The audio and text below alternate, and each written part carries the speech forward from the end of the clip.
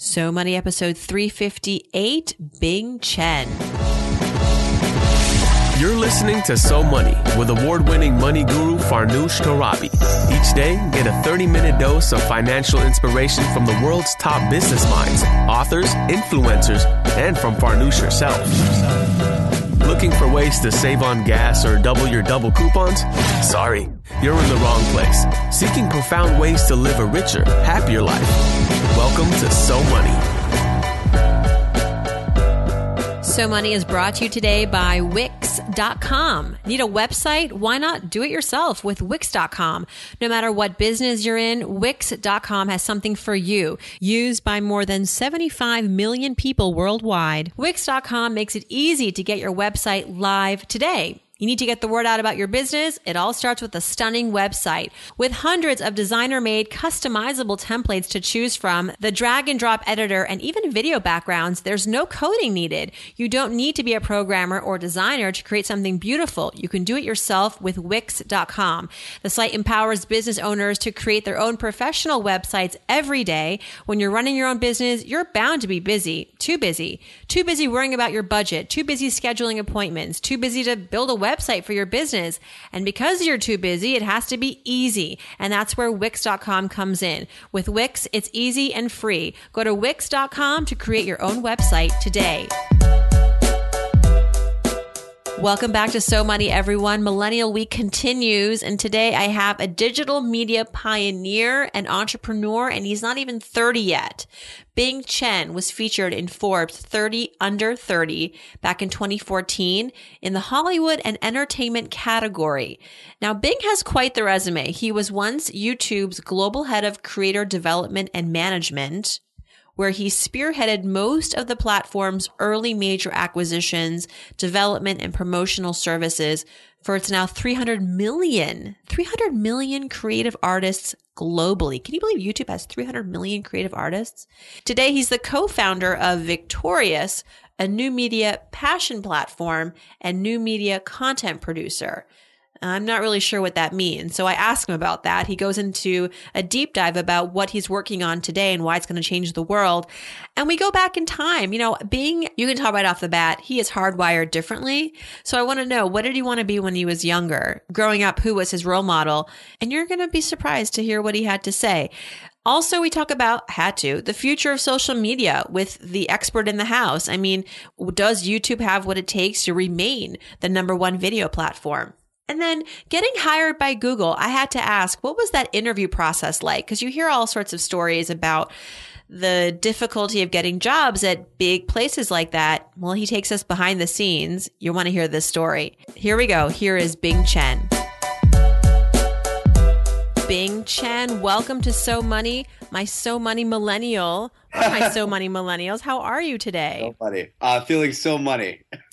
I have to say, listeners, I found some of these So Money millennials on the Forbes 30 Under 30 list. Congratulations, Bing, for making the 30 Under 30 list. Thank you, man. Appreciate that. My mother is still very proud. Okay, you got to stop calling me ma'am. I'm from Tennessee. It's a bad habit. It's a bad good habit. Maybe milady? Well, if you were British, I'd say madame, but that would get real awkward. Or French, right? Or mademoiselle, yeah, exactly. Right? How does it feel to get that designation? I never got 30 under 30. I'm waiting for like 40 under 40, maybe. No, all good. We should never date a lady. That's why. But how does it feel to have Forbes recognize you as a 30 under 30? Yeah, I mean, it's usually two reactions. I think one is, of course, there's incredible prestige. I mean, it is the sort of veritable business list to be on, regardless of what age you're on. So incredible, it's just incredible honor. But I'd say, to be honest, the bigger sensation most of us feel is a greater hunger. I think a lot of us feel like, and this is partly imposter syndrome, partly just the ambition that A, we didn't deserve it. B, there are more people that we built great things with that are also deserving.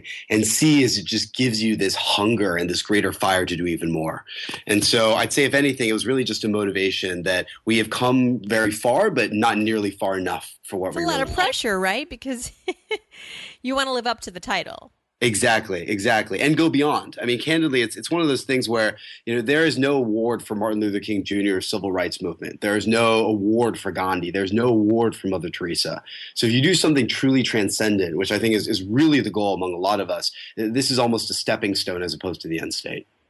You were selected as a 30 under 30 in the Hollywood and entertainment category. Beautiful people. Yes. Tell me a little bit about what you do, Bing, because I feel like you invented what you're doing. Like you know what I mean? Like a lot of us graduate from college and we become, rank and file, but I feel like you've been very entrepreneurial and very inventive as far as where your career has taken you in the world of media and social media. Tell us a little bit about, maybe where you are now and how you got to where you are. I understand you're starting a company called Victorious. Yes, ma'am.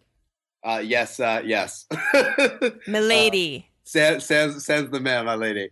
No, I think, and I know you'll get to this in a bit, but I've effectively wanted to be the next Walt Disney since I was 12. And the reason why is twofold.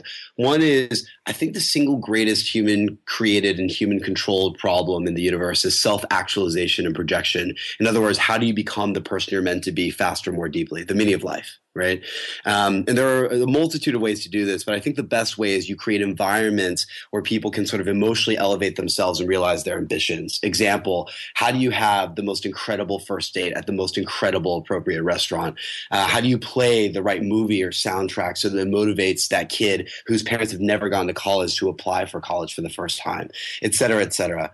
And so that was always the dream. So I interned at Disney twice when I was in college. My last project actually at Disney was a movie that became Frozen, which was pretty exciting. I've heard of Frozen. There you go. Yeah, we could build a snowman one day in New York. I would love to. We're gonna have snow this weekend. Oh, sweet! Then you'll get a head start on me. Mm-hmm. I expect you to be a pro by the time I get there. Then. But that was always the ambition. And during the economic sort of downturn in 2008, 2009, I started to sort of portend, as we all do, what the future of media looked like. And it was clear that it was not going to belong to sort of walled studio gardens where, regardless of who you look like and so forth, it was so hard to get financing, distribution, et cetera. Instead, it felt like media was going to belong to the catalytic platforms that, as I like to say, would enable the children to create their sandcastles, but provide the greatest grains of sand and tools. And at the time, there was no platform doing this better than YouTube. Now, to be clear, YouTube was total shit. Can I curse on this show, or is that not? Yeah, I will allow that. I will allow that four-letter word. It's Tennessee. I swear it's Tennessee. No, but it was total shit, right? It was a bunch of animals on skateboards and pianos and et cetera. But the promise was there, right? Democratized creation, democratized distribution.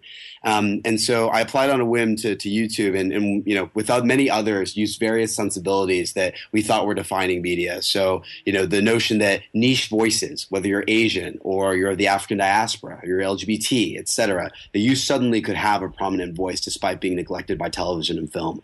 The notion that you could have an immediate global stage, so forth and so on. So effectively over the course of 5 to 6 years, we built up what is now known as the multi-billion-dollar creator ecosystem online. These people over the course of 6 years, 5 years have created or made YouTube into the largest cable TV network. They monetize like crazy. Many of them make 8-figure incomes every single year just by uploading their creativity to the world.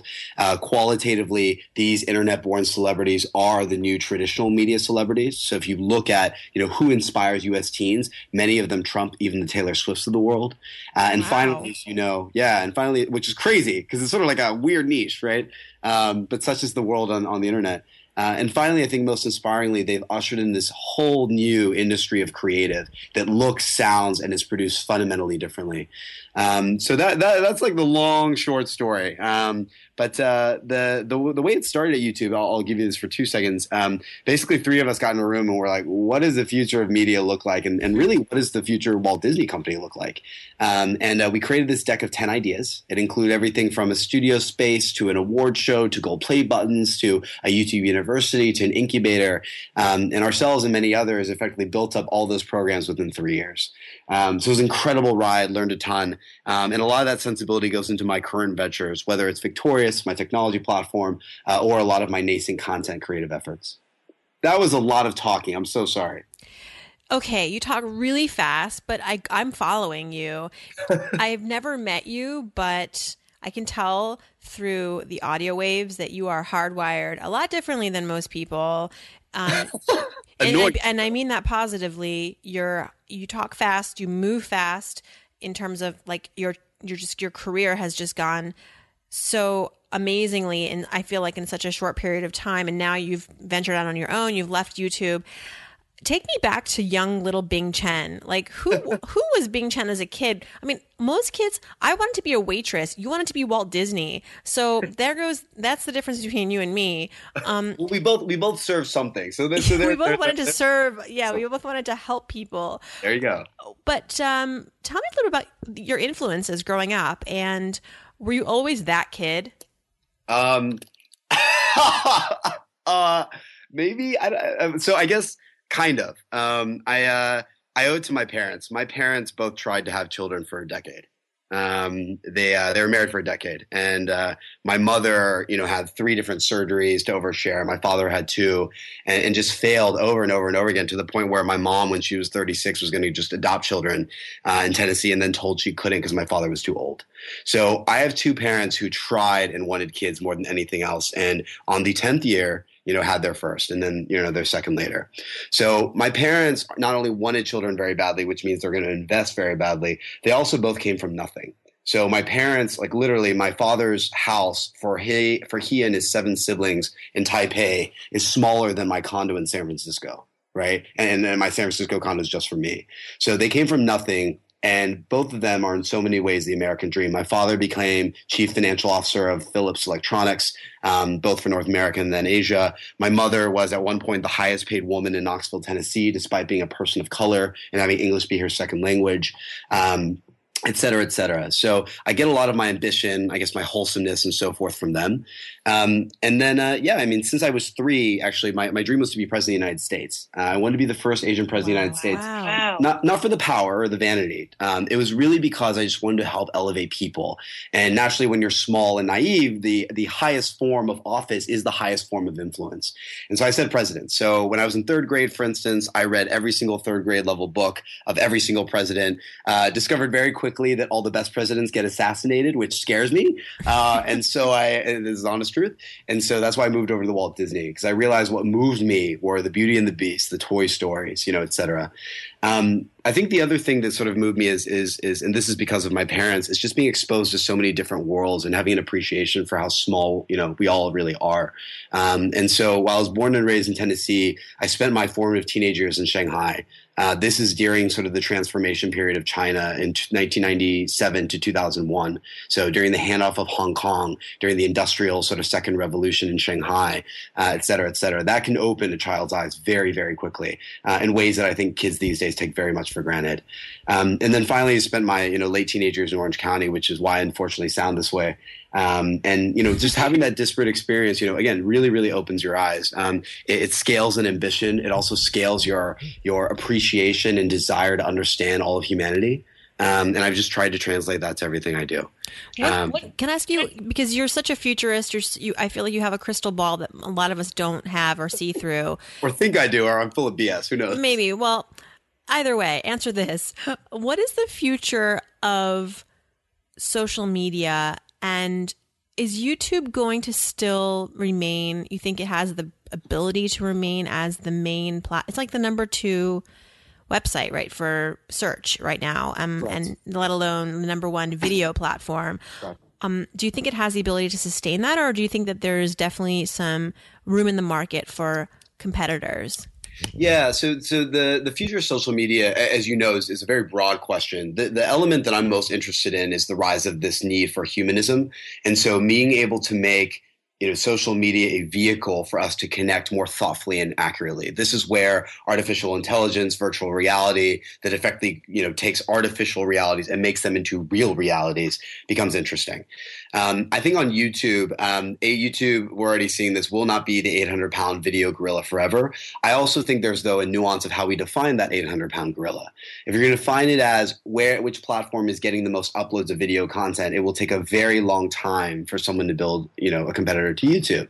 But if we talk about qualitative content prestige, Netflix is winning that right now online, right? If we talk about time spent, there are also others that are winning that. If we talk about, let's say, popcorn content or music content, suddenly others can start start to rise there too. So I always say that, it's not about the pie, getting sliced up. It's really about the pie getting bigger. And again, you can slice that bigger pie in sort of multiple ways. So long story short, not the 800-pound gorilla, but depends on how you define it. Let's learn more about how you think financially. I'm really curious to pick your brain now and transition to my so many questions. And let's start with your financial philosophy, Bing. How old are you, by the way? I just turned 29, unfortunately. Oh, no, that's a good year. Oh, it's so old. Okay, you need to stop saying that because I'm going to discontinue this interview if you... All the people I work with are like 16. So well, yeah, that's a good point. I mean, it does seem that, especially in your industry, it is a young industry.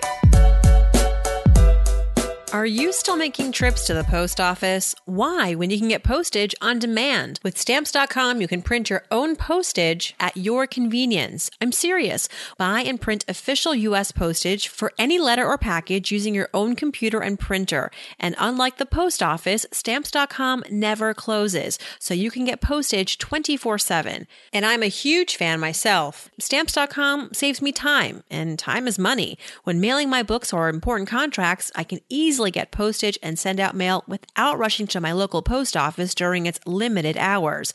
Head on over to Stamps.com where you can sign up today. They're offering my listeners a special deal with promo code SOMONEY. You'll get a 4-week trial plus a $110 bonus offer, including postage and a digital scale. Don't wait. Go to Stamps.com, and before you do anything else, click on the microphone at the top of the homepage and type in SOMONEY. That's Stamps.com and enter SOMONEY. All right, let's move on to some dollars and cents. What's your financial philosophy? I think it's two things. Financial behavior is about habits. It's not about end states. So I believe less in monthly budgets. I believe more in weekly habits. So, I try not to spend or exceed a certain threshold every single day for meals. If I do for lunch, I try to eat something less than dinner, right? So I say that's one. I say the second thing is finance is not about earning, it's about investing. And so I know this is perhaps a question later, but what do I like to buy? I like to buy things that I can invest in to build the next 5-10 years. I don't like earning things or earning money just to earn things, right? Mm-hmm. So I'd say it's those two. The outside of that, the overarching sort of thing that I wish I would have known when I was younger is that not only does money not grow on trees, you will earn everything in life that you earn. And that's not just money, right? If you want something, you will have to pursue it and it will come naturally there. Lotteries do not exist in the real world. I feel like you knew that. I feel like little Bing had that voice in the back of his head. I mean, you were very much a self-starter. Maybe. I mean, I was also stupid when I was a kid, right? I told my auntie one day, I remember when I was like 5, that we were filthy rich because we had so many pennies in my piggy bank. So not always that smart. That's so cute. I'm looking right now at a jar. I keep a glass jar in my bedroom. It's filled to the brim with coins. Nice. And I've said this multiple times on the podcast before. And so listeners, I apologize if this is a broken record, but I love this story. I mean, I go to the freaking bank with my jar of coins, and I wait in line next to like 5-year-olds and 10-year-olds. That's awesome. Who are bringing their allowance money. And you know what? Because I walk out with like a few $100. Yep, that's right. That's nice, right. I don't know. For me, it's like I love the same reason I love to go to the arcade and redeem my tickets. Yes. My husband makes fun of me, but what do you usually get? Do you go for the stuffed animal or like the Super Soakers? I usually don't have. At the arcade. Yes, ma'am. I play skee ball, and I play that game where you have to hit the groundhog. Is that to release those two games often get you the most tickets. That's like the most bang for your buck. Oh, I didn't know that. That's a good hack. I'm going to remember that next time I steal a machine. And then there's that game where you have to you put in money, and then this is sort of like a ridiculous game because it's basically just eating your money. But sometimes you put in the quarters and then the coins fall down. Yes, like Plinko. It's like a sliding. Yeah. It's like a sliding table. Yes, and you have to usually put in like $5 before you get anything. But when you do, it's like 300 tickets. Make it rain. It's kind of like slots. That's awesome. Yeah, those were the good old days. I respect that you still do that. Now I feel like I should change my evening. I mean, once every year in the summer when I'm at the shore, but I do have the coin the coin jar for sure. And I got to actually go redeem it soon. Yeah, absolutely. All right, we digress. So I love that. So it's not about earning, it's about investing. Tell me a little bit about, let's go back down memory lane again and share with me maybe a money memory that for you as an adult now, you look back and you're like, wow, that was really transformative, or, you know, on some, maybe on even on a subconscious level, that really taught me a lot about money as an adult. Oh, that's tough. The one that comes viscerally is when I bought my first condo. And I think it goes back to that enabled me to feel like I had a mental sort of sanctuary that was a true anchor for my life, right? It's like truly mine, because we, in our lives, as you know, we own very few things. I think secondly is it helped me realize what a long-term investment really means. Luckily, that property has increased in value 40% over the past 3.5 years in San Francisco. So all is well on that front. But I'd say that probably that just because of the magnitude, just because of the impact on my psychological well-being, and realizing that, you know, again, money is not about money. It's really about what it enables, right? It enables peace of mind. It enables you to feel like you have more agency over your life, so forth and so on. And you travel a lot, right? Before we got on the podcast, you mentioned that you're in LA, New York, San Francisco. What's your favorite city to visit or live in? It depends on my mood. I generally like, as you can imagine, like Red Bull cities that are highly dense, highly accessible, where you can walk out and get access to anything, with people with an incredibly high level of episteme. And so that usually means New York, San Francisco, Londons of the world, et cetera. But, you know, the Los Angeles of the world have great virtues as well. You know, they're nice and balanced. I call LA my vacation city, you know, because the beach is here and it's beautiful energy, a ton of creative people here who are all good natured. So it really depends on the mood. I think I get this from my parents of, you know, Tennessee, Shanghai, OC, and so forth. But I like being in multiple places. I don't like feeling stationary. Where's home for you? Where were you raised? Yeah, so I think most third culture kids have a tough time answering that question. I do. Yeah, there you there you go. So I mean, you know, it's every place is a home, right? It's one of I remember in 10th grade, there's this poster in my English class that said, "I'm at home everywhere and nowhere. I'm never quite a stranger, and yet I never quite belong." And I thought, oh my gosh, this pseudo Oscar Wilde understands me. And I think it's because, you know, my values and my heart definitely come from Tennessee. You know, I'm a very human person. I love people. It's what I care about most. My worldly view comes from Shanghai. There's no question. My vanity comes from Orange County. And my sense of scale and ambition comes from the Bay as well as Philadelphia. Does Tennessee have a large Asian population? No, it was us. And so we lived on the outskirts of Knoxville, which was fantastic. Whoa. Yeah. And it was basically us and a family of the African diaspora named the Harristons, and everyone else was white. Mm-hmm. I didn't realize I was Asian until I was 10 when we moved to Shanghai. You know what? Okay.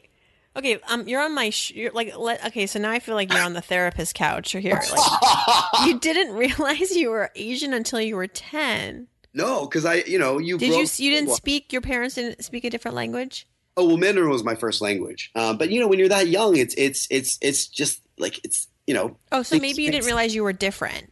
Correct. Is what you mean. Yeah. I mean, hopefully you knew where your parents were from. Exactly. I never felt different. Ever. Until I moved to Shanghai and I realized there were a billion people just like me. Isn't that interesting? Oh, yeah, it sucks. Just really get on a plane and you realize, oh, similarities exist. Exactly. It's the worst running joke. It's like, oh, you think you're one in a million, so unique. And so you go to China, which means there are 1,000 people just like you. Okay, let's talk about failure, because this has all been about your awesomeness, which is great and very insightful and inspiring. But tell us a little bit about maybe your biggest financial failure. But really the point here is I want to understand how you worked through that and the lessons learned. Yeah, absolutely.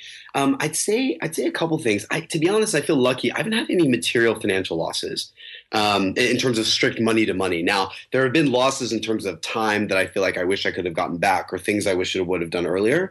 And that, you know, time, as you know, is the real currency, or is the real finance in life.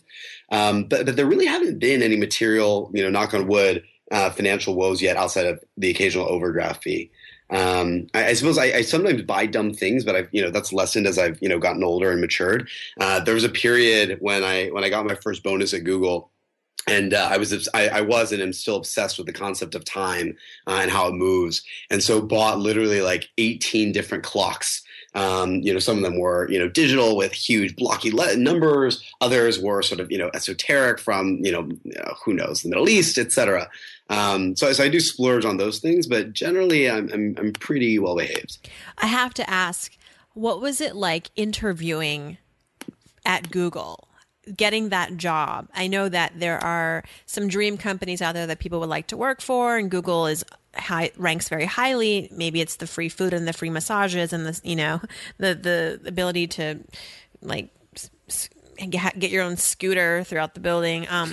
But like, so you're very accomplished. Your resume was probably ridiculously glowing, but when you're in the interview, do you recall like feeling a little intimidated or nervous? And what was that like?